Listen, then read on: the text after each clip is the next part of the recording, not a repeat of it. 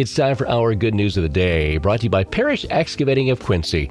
And today, a shout out from the folks at Coldwater High School who say, what a perfect day Friday to wrap up Homecoming Week 2022. The halls were filled with red and white. A total of $2,462.67 raised in the coin challenge. The assembly was packed with fun games, amazing dances, and a ton of school spirit. The parade had over 30 entries with some of the best floats they've seen. The halftime show honors some of the finest representatives of CHS. A new king and queen were crowned. The Cardinals won the football game, and then they danced the night away.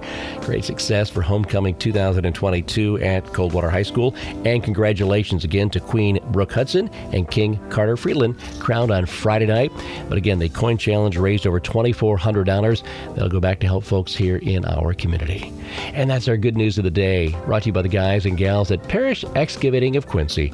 Thankful to have the opportunity to bring you the good news on AM 1590 and FM 95.5 WTVB.